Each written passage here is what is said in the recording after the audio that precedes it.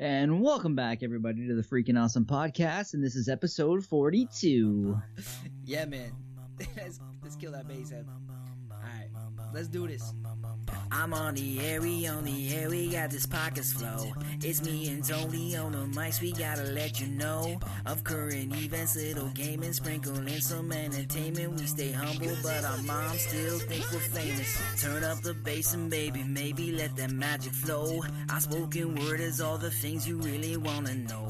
Having a good time on the show, T-Bows and Matty G. Tune in and hit subscribe and join us on the FAP.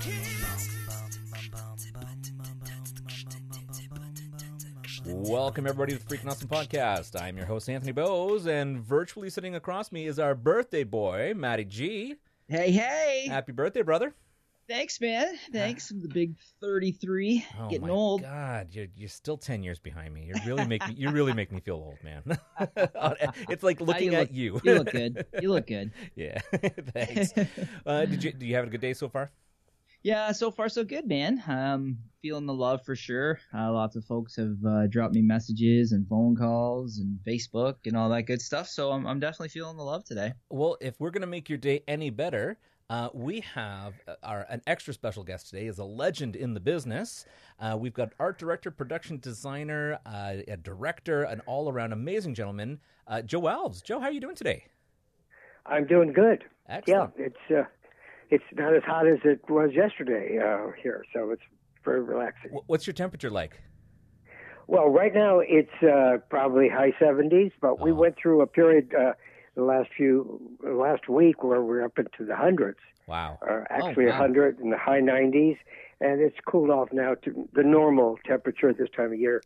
Here it's in the mid-70s to sometimes low 80s. That beautiful time of the year. You know what? We're totally jealous. We haven't actually gotten over 16 degrees Celsius yet. Wow. So that's very low. We're talking like your 30s. So that's we're still pretty a little cold. cool. Yeah, it's to us that's a warm day. I mean, now it's not a hot day. We get up into the 30s, so we do get up there in the summers. But right now we're still waiting for that beautiful weather. Mother Nature's been kind of screwing with us and throwing snow every once in a while, which is a little uncharacteristic. Yeah, that's been weird. Yeah, it'll be like perfectly sunny, and like one day you're wearing shorts, and the next day you're literally you can't even go outside. Yeah, real inconsistent. Yeah, New York had snow a couple of days ago, and before that it was hot. People, Anyway. Yeah, New York's actually really close to us, so it's pretty similar weather. Mm-hmm. You know, it really goes to my theory that I think with everybody having been locked inside and emissions are on a low because people aren't driving as much as normal, is we've actually let the world cool down. We've that global warming is coming down, and now we're actually getting proper Canadian weather, right? So nobody's driving anywhere. Everybody's at home. Yeah. Yeah, so Mother Nature's taking a big, deep breath and taking a crap on us. So. Oh, well, Matty G, how about we get into the news? Yeah, absolutely. I've got some funny ones, short and sweet. So this was one that caught my eye here, a little bit of Canadian and American news. So a U.S. man asked a Sioux border guard to sell him weed.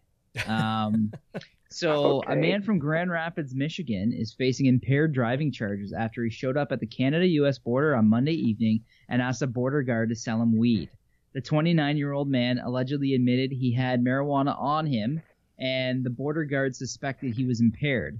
Members of the Sault Ste. Marie Police Service were called at 7 p.m. Officers then headed into the Canadian Border Service Agency building to deal with the man.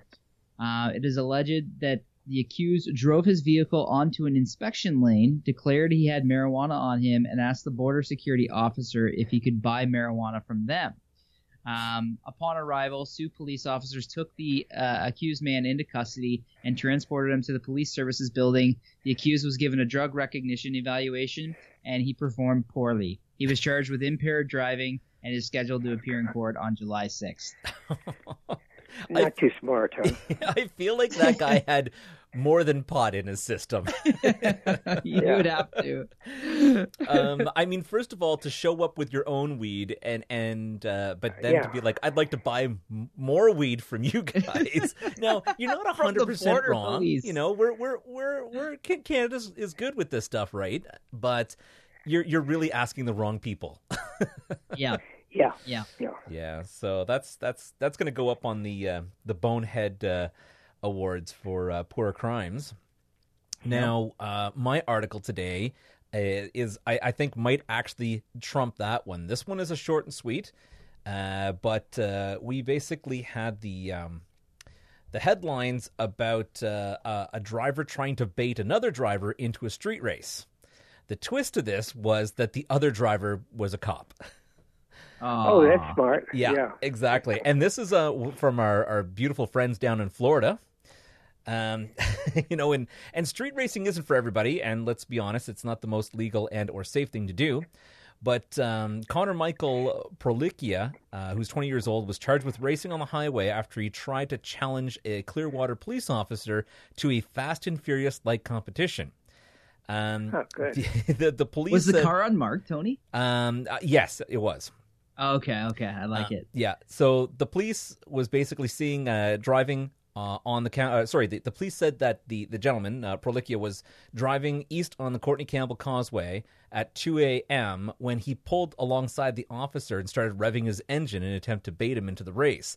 At which point he sped off and was actually going quite fast. I think he got up to I think it was 120 miles an hour. Oh, geez. And really? And basically the police eventually did pull him over. When they did, his excuse was, "I was just trying to go fast. I didn't know it was against a police officer." So dumb. Right. So he had like the lamest excuse, and then on top of that, he's basically he was arrested. He's been held on bail for with a $10,000 bond. I don't know what to say, kid. Like, first of all, if you're stupid enough to do it, make sure it's not a cop. I wonder if the cop if he had revved his engine as well, if that would have been entrapment. I would imagine it would. Yeah, I would. Right? I would imagine that would be a form of entrapment. But you know what? Who's to say, right? I mean, who's to say if he was just revving his engine or if he just, was not pushing the brake as hard? So it's all hearsay, and I think at that point it would go in the police officer's favor. So that's funny. Because you remember, like, they of course have dash cams, right? So they're watching this guy speed off past him. So yeah. Yeah. Oh man, I bet you that guy face palmed so hard when he got pulled over. Well, let's just say his mugshot isn't very impressed. Okay, yeah, I was gonna say. Yeah. All right. What else you got? I'll pop into my next one here. This one's really short, but it's actually really funny when I came across it. So up here, I don't know if it's the same in the States, but all of our casinos have been closed for the social distancing act. Yeah. So funny enough, so this website has opened up, and basically you're able to gamble online for porn stars playing ping pong. And so this is like, and apparently there's thousands upon thousands of people that are pouring onto this site to watch this event. So tonight at 6:30 it kicks off. It's a tournament, and you can go on and basically bet on porn stars playing ping pong, which is hilarious. So I guess my big question is, do the porn stars have clothes, or is this naked ping pong? You know what? I tried to find more sources, and it wouldn't say. Because I feel like there would be a disadvantage, probably both for men and women on that, right? On focus, right? That's right. The guys get distracted, and because of the table, it's at about crotch level. So if you ever have to reach into a ball, it's pretty dangerous, especially if you're at the corner of the table. Yeah. And if they're naked, it'd be like, they were playing ping pong? Right. You wouldn't even... Yep, it's true. That's funny. All right, so this one was absolutely hilarious. When I saw this one, I honestly couldn't believe it was real. And I really had to do some digging into this one because it was actually so funny that I almost thought it had to be a joke. The headline on this one was, "Man steals wine from the wine truck driving down the highway." And I thought, okay, that's no big deal. Like, someone just jacked a truck, right? Mm-hmm. Well, in this particular case, it wasn't the regular hijacking that you would anticipated. It basically reads, if you like wine, you're going to love this one. Even if you don't, there's nothing wrong with an early morning booze story. This guy didn't hijack the truck, but yet climbed aboard to get a sip while it was running. So What? Gabriel Moreno jumped onto a moving tanker truck carrying a bulk red wine, and then went under the belly to unscrew the valve, and then drank the wine as the truck traveled up Highway 99. Oh my God. So to further into this, Moreno was caught basically on video. There's video footage of this guy doing it, where he climbed aboard a Cherokee Freight Line's tanker truck. And what happened originally is he had pulled off to the side of the road and put on his hazard lights and was basically directing the truck to the side of the road.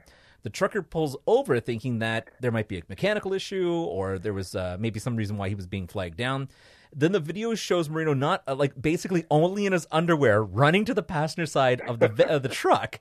Now, at this point, the trucker's like, okay, there's nothing wrong. This is just weird. So he pulls back onto the road.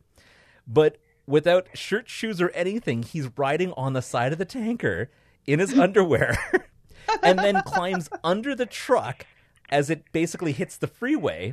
So now it's traveling up to 80 miles an hour, and this guy's under the truck holding on in his underpants, releasing the valve as the wine just basically pours into his mouth and all over the place. Hilarious. Now, the trucker, of course, realizes that the tanker's starting to lose fluids. And he basically calls in saying, he's losing liters of liquids and he's going to have to pull over. So when they basically pull over, they had basically said that they found him underneath, holding on, covered and stained in red wine, and the truck had lost over 1,000 gallons of the product, which spilled all over the highway. So it was enough to fill about 5,000 bottles of wine. Oh, wow. Oh my gosh. Do you know how much that would have been if it was a decent wine? Right? Oh. So it just blew my mind. I thought this guy's got to go up in the Hall of Fame of risky things for stupid things. Yeah, dude, that's really funny. Absurd. I love that one. Absurd. Yeah, that almost should go in a comedy. So Right? Yep. All right. You said you had another quick one? Yeah, I had one last one. All right. Joe, in Canada, we only really have 5 big banks, where I know in America you guys have tons and tons. This one's pretty. Mm-hmm. Yeah, well, we only have really 5 big ones, and so when they make I think something that creates a blunder, it's pretty widely known. So CIBC, it's actually the bank that I bank with. They basically discontinued one of their customer service telephone lines, and another company grabbed it before CIBC had taken it off the website, and it led to an adult party line. So basically what was happening was people were calling in about their mortgages and going straight to an American sex line. Okay. Absurd. Oh, wow. So, anyways, I don't know if I'm throwing out the number because if you want to try it, I don't know if it still works, but it's 1-800-663-4653. So if you're listening to this, give it a shot and see if it's still up. But follow up and let us know. That's good. That's crazy. I can't believe it. Yeah. Okay, speaking of customer service, I heard on the news basically because of the whole COVID thing, Costco's down in the States. I don't know about so much up here because I haven't been to a Costco in quite some time, but they're making face masks a mandatory thing. So when you come in, you have to put a face mask on. Well, some states. I don't think all the states. Okay, so some of the states. So one patron, of course, went in and they said you have to put on a mask, and they were like, "No, I don't have to put on the mask. That's your rule. It's not mine. I pay a membership. I can come in." So they turned them away, and that customer was so outraged they went on to Twitter and said how poor customer service it was, and how it's their right not to choose not to take a mask. And that they will exercise their right to ask for a refund on their membership. Now, Costco saw this and replied back, And they said, well, we will exercise our right to deny your claim to return your membership. So I thought it was really good for Costco, instead of just being like the customer's right to kind of stick it back to them and be like, stop being an idiot, right? Put on the We've mask. had some people pretty violent here that at stores they don't want to wear masks, and they've physically had to carry them out, you know. Oh, you know, I understand. It is a right not to. If you want to, you know, roll the dice and see if you contract it, then that's fine. But don't put other people at risk. And that's what people don't see. It's like, put on the mask for other people, because if you do have it, other people don't want it. So, but that's no different. Like, that's no different than saying, like, I respect your right to speed on the highway, right? There's rules in place for a reason. It's to protect others. Yeah. Yeah. There's speed limits. Yeah. Yeah, exactly. Yeah, so that's crazy. But I mean, I say kudos to Costco to not just accept it and be political about it and just say, no, forget it. Well, we've had 85,000 people die in the U.S. You know, that's a lot of people. It is. Yeah. Yeah, our numbers haven't nearly been as high up in Canada, but it's still... No, I mean, that's like almost twice the Vietnam War. Yeah. And that took 6-7 years, you know. So for all that to happen in a matter of months is pretty crazy. It is. Yeah. You know, so, but people want to get back because, and they need work. You know, the economy here is terrible now. It's true. Yeah. It's a crazy thing. It's really, really a very unfortunate virus. Yeah. You know. Well, nobody could see it coming, right? With the amount of technology we had today, I mean, who's to say that you know, we'd have to worry about such things as pandemics? You know, Well, there were a few. Yeah. There were a few scientists that said this was coming, and there were some warnings, and they were ignored because, you know, they're bad warnings. Yeah. It's bad for business. And then it gets political. It gets very political here. For sure. You know? Yeah. So. Exactly. But on the brighter side of things, Joe, let's talk about you today.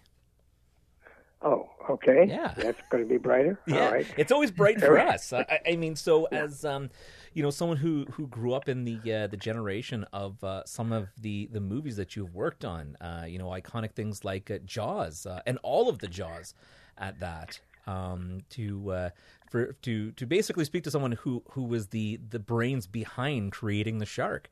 And we were kind of chatting before the show started, and how you were saying sculpting was something that you enjoyed doing, and that you kind of sculpted an original model of the shark before Jaws kind of came to life. Yeah, well, that was the evolution of it. But briefly talking about my period of time in the movie business, because I started in the 50s, you have to realize it was the studio system. Where you had like 7 major studios: Warner Brothers, Paramount, MGM, Universal, Columbia, and so forth. So when you got a job in my area, you started off as a junior set designer or a junior illustrator, and then if you were fortunate after so many years to become assistant art director and then an art director, but you were working under the studio system. There wasn't really an independent thing. Okay. So when Jaws was presented to me, I was a studio art director, and I was doing whatever they told me to do. Probably the biggest thing I did was Night Gallery. I did 3 seasons of Night Gallery, Rod Serling. So you're there, and whatever they present, you do. A small movie, the more experienced, older guys did bigger movies. And so that's sort of the groundwork. I was fortunate to work as an assistant with Alfred Hitchcock, a picture called Torn Curtain, and then so you just go that way. So, but on Jaws, it was quite different, because normally what happens is there's a script, they give it to a director and a producer, and then they go and they find somebody in the art department that they've worked with, and then you proceed on that way, breaking down the script and scouting locations and making the movie. Yeah. With Jaws, it was totally different, and this was very unusual. And I'll try to do it briefly. I was doing a television movie. I can't remember the name. But anyway, it was a lot of locations, so I just checked out the set in the morning, and I go back to the office.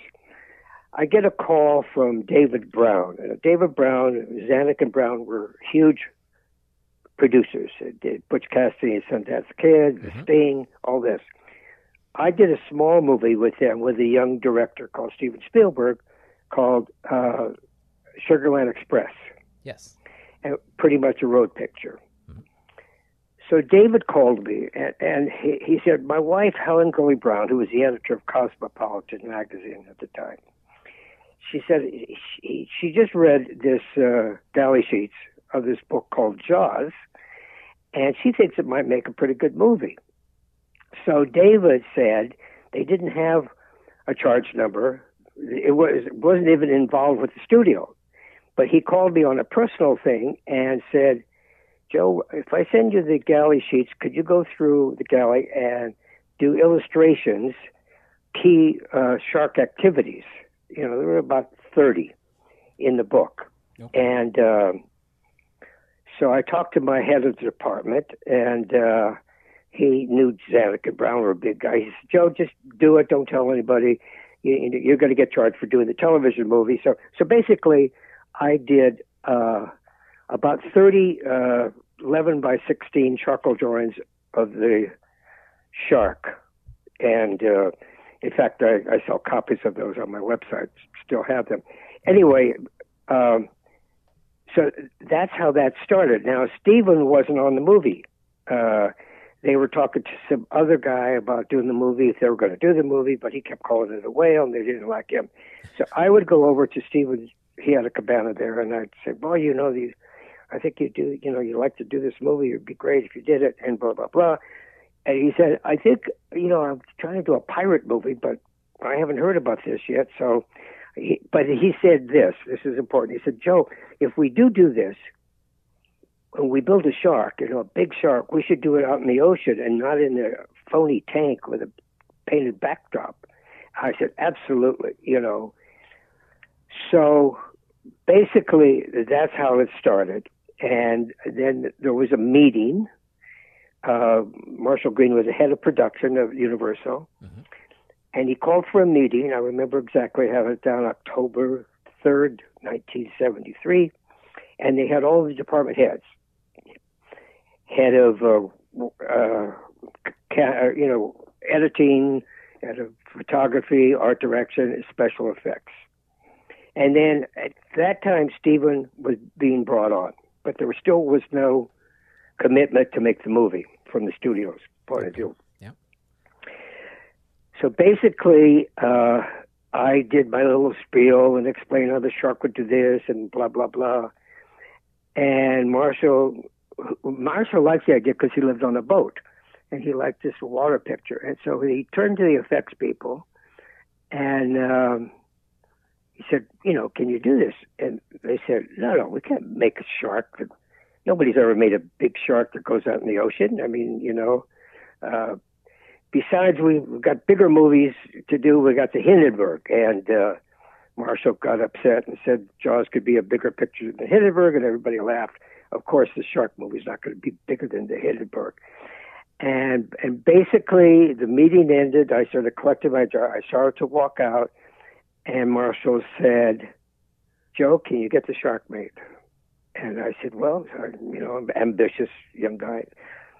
Yeah, I'll certainly try. He said, well, take it off a lot. Don't do it on the lot. And that was really never really done much. Everything was done in-house. Mm-hmm. So basically, that's how it started. And then I got a team and so forth. So that's crazy. That was I mean, beginning. To think about the amount of things that you had to overcome to put it in the ocean. The wear and tear that it would happen on the shark, but also something to be able to keep it steady and to let me tell you, the wear and tear is, first of all, we have salt water. Yeah. Salt water and electronics don't like each other. Nope. No. They don't know. That water wants to get into those electronic things. So basically, I have to say this. Everybody, when I started looking to make this shark, I started making that 4-foot model. I got an ichthyologist to find out what a Carcharodon carcharias really was and how they moved and all that, and what size it should be. The biggest that they've ever found was 20 feet. We thought we'd make it 25 feet. Anyway, but everybody at Disney said they could make it, but they wouldn't take it to the ocean. Joe Lombardi, who did The Godfather, he said, Joe, I don't know, I can't do it now, but it would take a year and a half to make it. Everybody told me it would take a year and a half to make it, and to test it, to see how it's going to work in the water. So basically, when we started, I got Bob Matty, finally, who had done the Giant Squid and 20,000 Leagues Under the Sea, and I put together a team, really, people that knew, like Roy Arbor, knew all the new plastics and stuff for the skin and electronics and stuff. Anyway, so that would be probably end of 73. Probably November, we would start getting a place to start building the shark and taking my 4-foot shark and making it 25 feet. When the book came out, are you guys there? Did I lose you? Nope, we're here. No, still here. Okay, I heard a buzzing.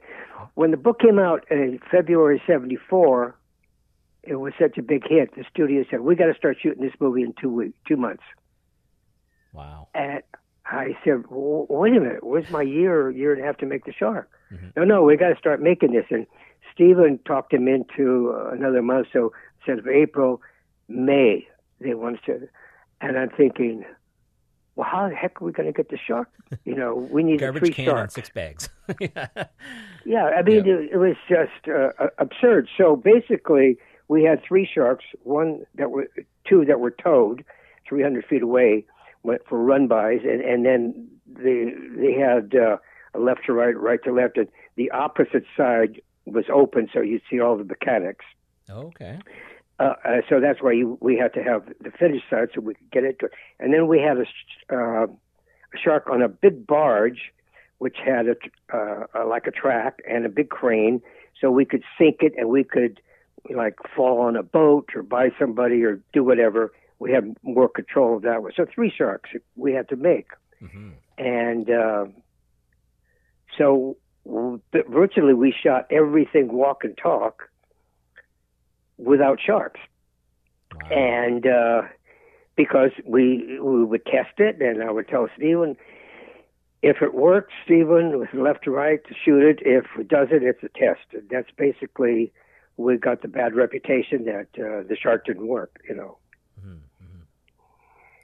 Wow, that's to have to create a shark, or even 1 shark in that short amount of time, but to have to create 3 basically. That's really putting it under the gun, kind of, as they say. And then I get a lot of critics. They think they know more about what happened, and then we use the barrels a lot. And in my original sketches from the book, there were barrels because that's what you attach when you shoot a harpoon. Then there's a barrel that keeps track of the shark. We used the barrels. I painted them yellow so they would be contrast to the blue ocean. When the barrel pops up, the shark's there. So it was more of a Hitchcock kind of thing, because critics would say, oh, we used the barrels because the shark wasn't ready. Stephen didn't really want to overuse the shark. Do you understand? Yeah, to make it more mysterious. Where today they do shark things and they show sharks or dozens of them. I think he was so smart, and for a young guy, to have it basically 3 guys out at sea, and they all were different. The old crusty fisherman, and then the smart-ass ichthyologist, and then the cop who didn't want to be on the water at all. Yep. And then you've got this monster out there.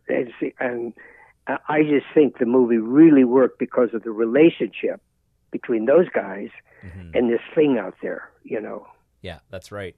And unlike a lot of movies nowadays, at that time they were really working off the kind of like the unseen horror, like everything was brought up by music and that tone was set and the suspense would happen and then maybe nothing would happen. and then all of a sudden it would spring out at you. And and nowadays, because people just CG it, and once they have a CG model made, it's not, they don't have to worry about overusing something. They just plop it into the scene and let it do its thing. So it's I think CG. Well, when I first started using it, let's say 20 years ago, they overused it. Instead of having 300 Indians on the mountain going after the cavalry, they had 300,000. Yeah. And now I think they're getting a little bit better about it by restricting it. But sure. It did change the whole complexion of movie making. So exactly how was the shark controlled? Oh, well, electronically, it was, you had big rams that would open and close the mouth. Mm-hmm. And so then you had all this electronic gear inside the shark. So then there were all cables over to a barge where the shark, the special effects guys would handle it, and they could open and close the mouth. Yeah. When it was being towed, they towed it from another boat, and they could control the way it was interesting because I did some tests with the shark swimming. Okay. And I was looking at that with our editor, Verna Fields, who won the Academy Award for editing Jaws. And they had Ron and Valerie Taylor, who had from Australia, who shot some footage for us of real sharks. And I was talking to Valerie, and she's looked at our test, and she said, Joe, you don't have to move the shark as much as you're moving it. They swim, they just sort of swagger in, or then they attack. So it really helped, because that way I didn't have to wag the tail so much, because the big white shark doesn't do that. It just sort of floats up on you, and then moves, That's amazing. So the other question I have, of course, and I think a lot of people want to know this, does Jaws still exist? Is he still around? Like, is the actual model or the Yeah, let me tell you about that. What happened was this. When we got back from the studio, from this location, we were over budget, over schedule. And I ended up, Stephen left early, I ended up directing a small sequence he asked me to do with the shark, taking the kid off the raft. When we got back, we were not heroes. They were so upset with us, over budget, over schedule, this dumb shark movie is not going to do anything. And they threw the sharks in the back lot and let them rot. Oh, no. Okay. And then they sold the boat. They sold the Orca, which was something we had built. We built two of them, one to sink and to give it real character. Mm-hmm. So they just threw it Jaws. Well, then the movie came out. And they didn't have anything for the tours. So they took the original mold and they made a big fiberglass shark, and they hung it up by its tail, and people took pictures in front of it. And they did that for a number of years until they made the shark ride for the for the Universal Tour thing. Yep.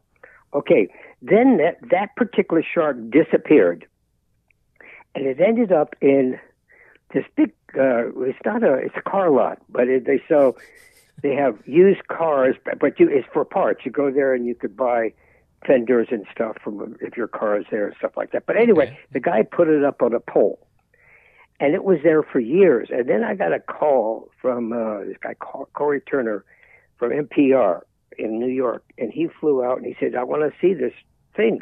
So I did a picture with him in front of the shark, and we talked about it. And so that's really the physical shark. Well, it was deteriorating. It looked terrible. They put phony wooden teeth on it. A couple of years later, I got a call from somebody from the Motion Picture Museum, and they wanted to buy it and use it. I said, okay, but it needs tremendous repair. So a good friend of mine, Greg Nicotero, who does The Walking Dead, he directs them, but he has a company that builds all these prosthetics, and he's been a big Jaws fan. We've been friends for years. So his company took it and restored it. And anyway, it's restored, and it's going to go into the museum once they got a place for the museum. And incidentally, I'm not pushing my book, but in my new book, they show that shark being redone for the museum. So it's physically the same shark, but it's not the one with all the mechanics because that one didn't exist. We had to rebuild it for Jaws 2. We rebuilt them for Jaws 2. Oh, wow. And then they sort of disappeared for that. And then Jaws 3, I made one that was 10 feet bigger, a 35-foot shark, or half of it, because it has somebody in it, so it had to be bigger. Yes. But that's sort of the shark stories, of where it is and what's happened to it. Yeah, that's amazing. So it's so funny that's what kind of how things went down, and everybody was, mad with you for being things over budget, and who would have known that it would have done so well? Because back then it was a record setter for in the box office, right? And yeah, let me tell you what happened, Anthony. When we did the shark, how it worked. It had all these valves and stuff. So when we were shooting it, it made all these weird sounds. Yeah. And then after the take, Stephen would say, "Cut." Everybody laughed at the silly thing. Well, add John Williams' music and all that, and it wasn't so silly. Yeah. But when we had the first screening in L.A. area, we had all the executives there, Lou Wasserman, who was the head of the studio, and everybody that was involved. And so I was concerned, as people involved with the shark, that the people were going to laugh when they saw it. Yeah. When it comes up and Schrader says, "We need a bigger boat," we thought, "Oh, they're going to laugh." They didn't laugh. They screamed and they screamed so we had 5 huge screams, as I recall. The studio executives immediately, I think they went off into the men's room and they said, "We got to rethink the release of this picture." So instead of 6 or 7 theaters, they released it, the biggest release in the summer ever, which was like 450 theaters. Yep. And which now they did thousands, but 450 was huge. And into the first week, it already paid for what it cost. It was going to cost $4.5 million. I think it ended up $7.5. So we're double the budget, whatever. Yeah. But just in that first weekend, it just surprised everybody. Wow. Well, it didn't surprise us that it was good. It just, we were concerned about the reaction of. But I have stories now. Let me tell you, because this is the 45th anniversary. Yep. And it doesn't stop. I get letters and would you sign this? Would you draw a shark thing? Would you do blah blah blah? But early in February, before I got a call from Carl Gottlieb, who wrote the screenwriter. Yep. He said, "Joe, you won't believe this. I just came back from New York for a reading of a new play called Bruce, which is the name of the shark, about the making of Jaws." Oh. And they flew me up to Seattle. This is the first week of February, and I was there for 3 days to watch about 20 people reading this script of this play. It's not Jaws, but it's the making of Jaws and the preparation. And you have all these characters. You have my character who sings and how I'm going to make it, and Steven saying, "Oh, this is going to drive me crazy." And the third day, they had the whole read-through without a break.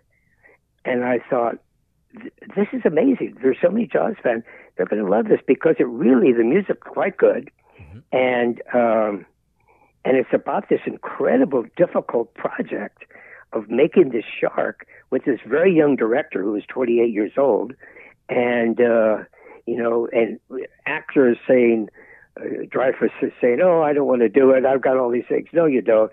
And we'll get Scheider." "Who's Scheider?" "Oh, did you see French Connection, and then somebody says, "Oh, I don't like French movies."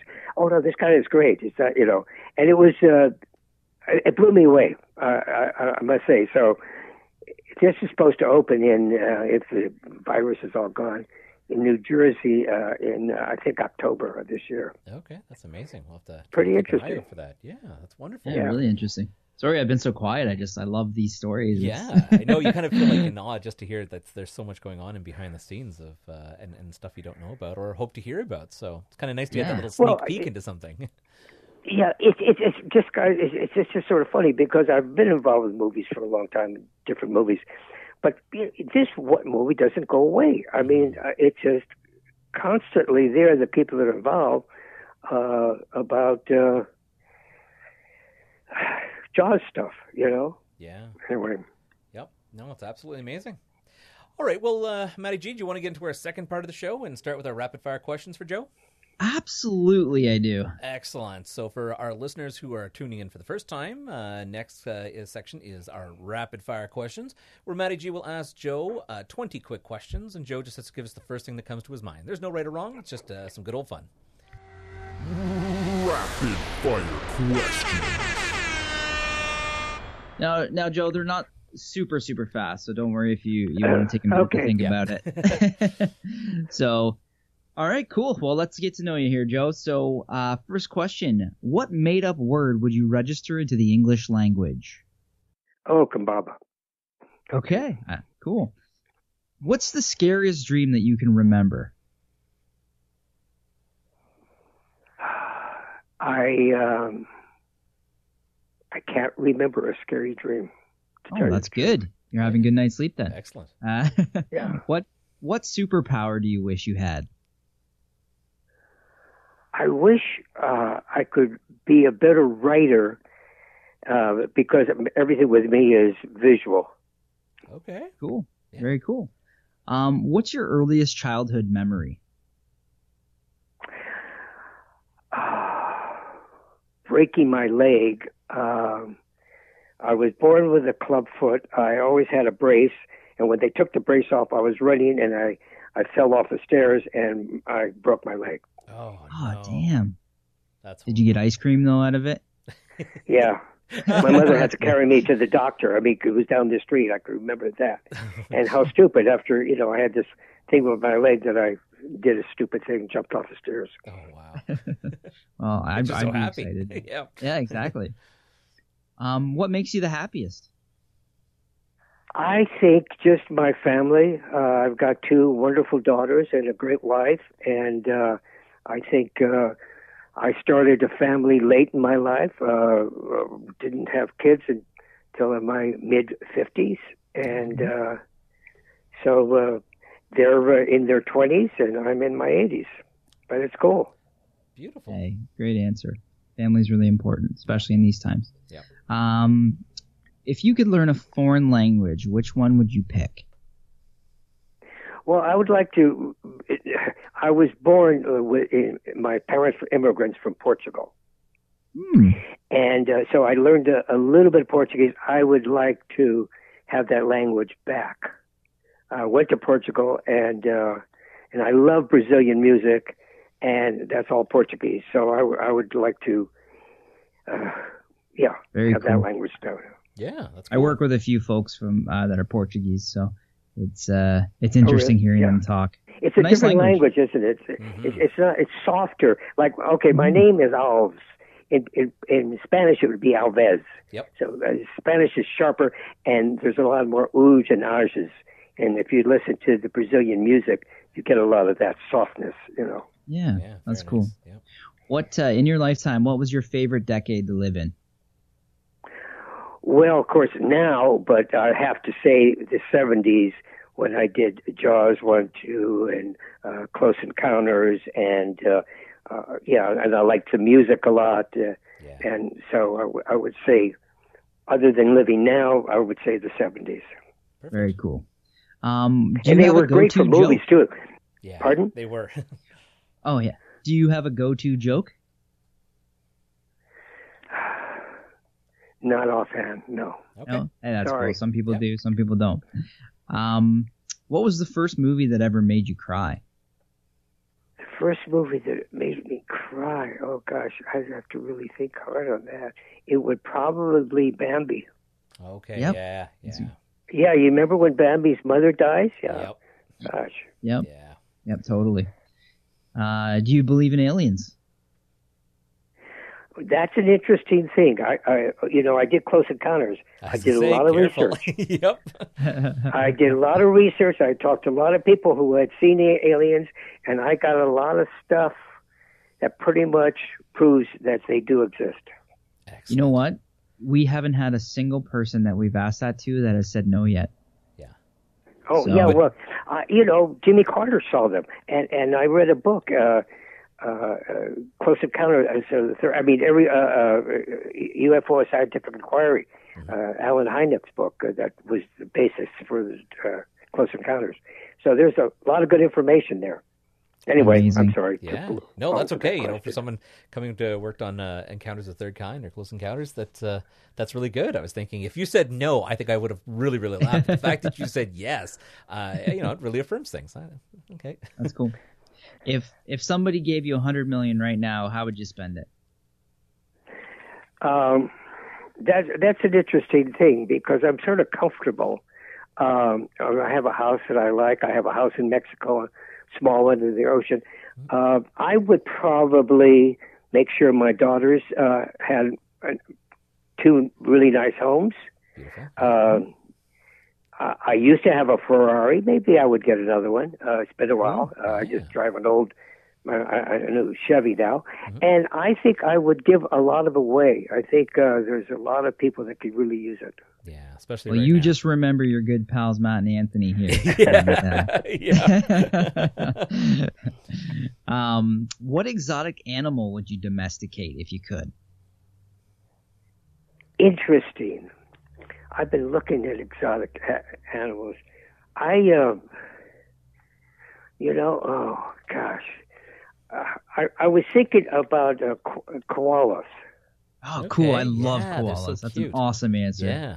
Yeah, they're so cute, cuddly, Yep. Yeah. Yeah, I'd like a koala. That'd be really cool. I would totally go koala too. I'm with you there, brother. Yep. Yeah.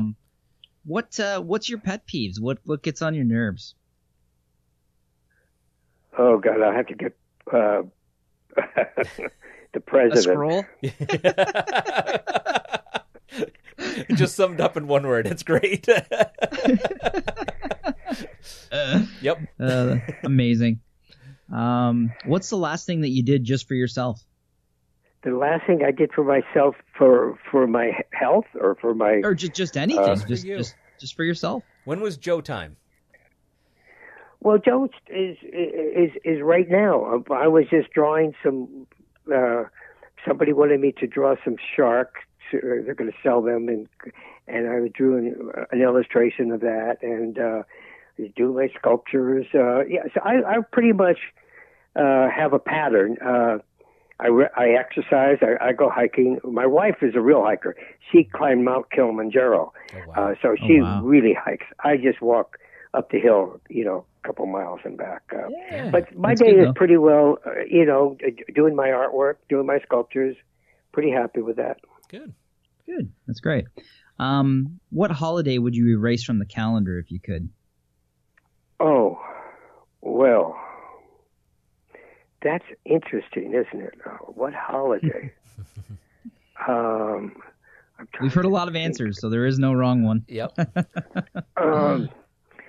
Well, I don't think they need Father's Day, but that's not really a holiday. Let me see. April Fool's? No, that's not a holiday. I could, yeah. I You can't. could use those. I They're would count technically it. on the calendar. Yep. Okay. Yep. Cool. We'll take that. All right. All right. What do you do when you can't fall asleep? Oh, I take. I do take metformin. It's a little sort of pill relaxer. Okay. Okay. Yeah. Nice. That Take puts a you couple right of out. those at night. Yeah. Yeah. Well, after a few minutes, I'm sort of gone. So I. Nice. I like it. What activity makes you totally lose track of time? Oh, well, let me say, when I'm doing my sculptures, and a lot of them, you do them in wood, and you have to be really careful because you lose saws, bandsaws and stuff. If you don't really focus, you can cut your fingers off. So when I'm there cutting wood and making these new sculptures and stuff, I have no idea. I'm just gone, you know. Yeah, that's awesome. That's it. You know, quick interrupt on that. When I was in grade 7, we had the old wood shop that was still available, and one of the kids actually cut off all his fingers off the bandsaw when we were there. So it was. Isn't that terrible? Yeah, in grade 7, this kid lost all his 4 fingers on that. Did they reattach him? Yeah. They the teacher picked him up instantly, hit the emergency stop button, grabbed the kid, grabbed the fingers, ran out, and they had them back on. Yeah, amazing. Yeah, that's great. Crazy. Yeah, you don't want to. You got to focus.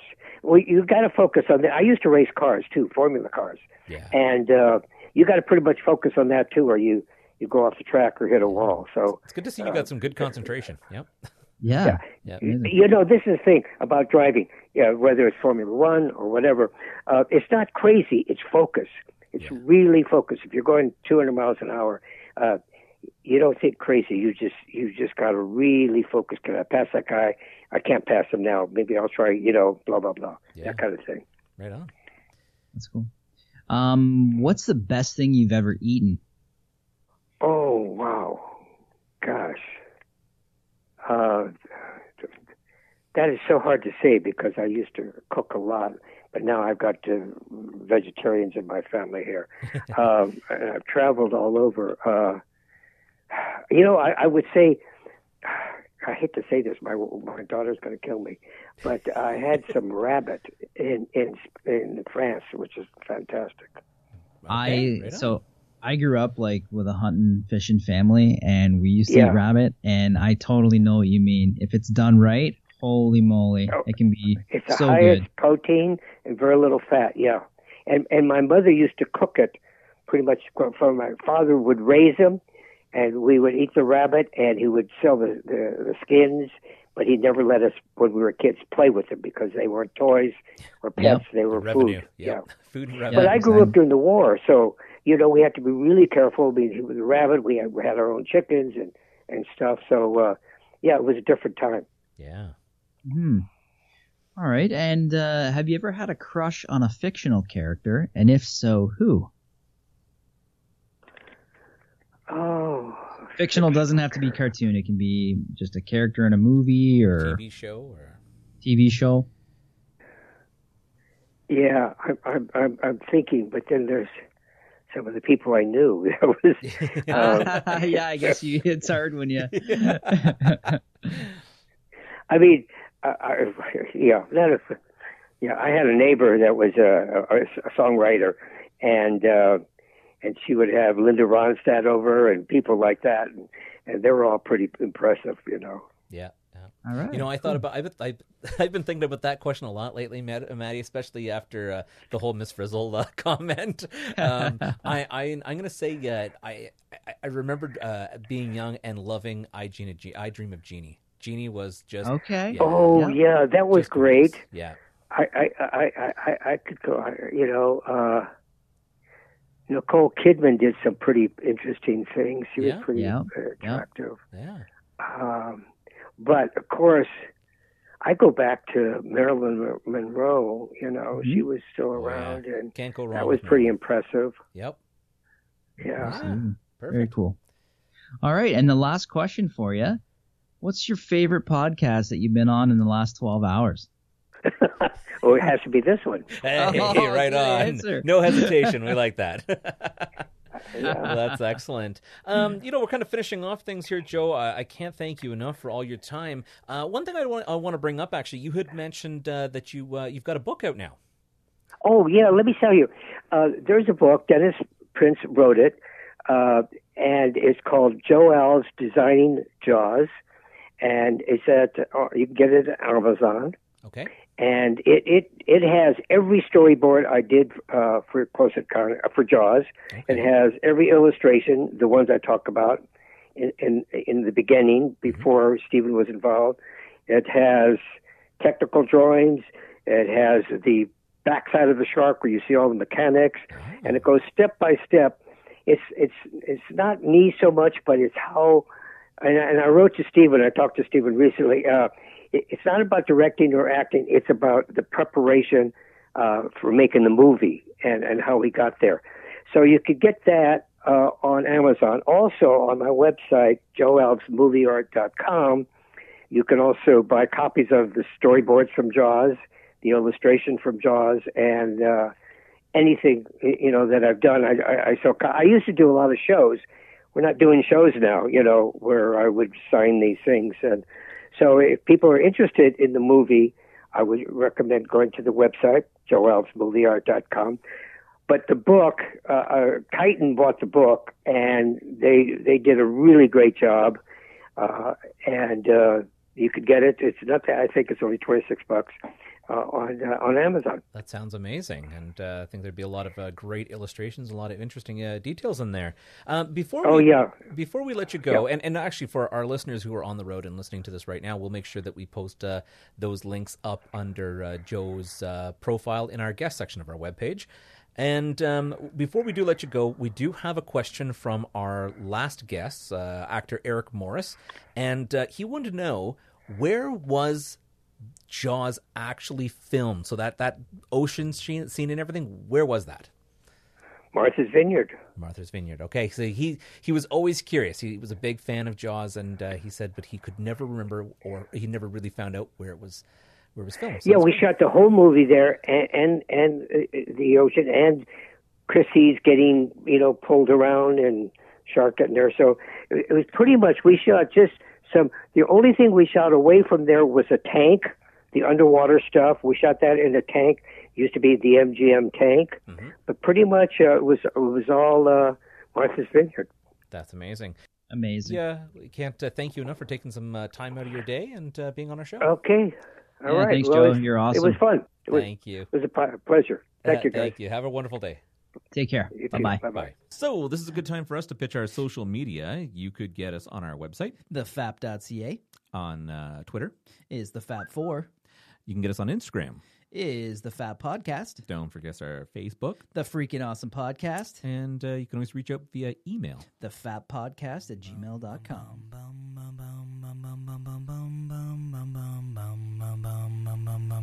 I'm on the air, we got this podcast. Not again. Wicked sweet.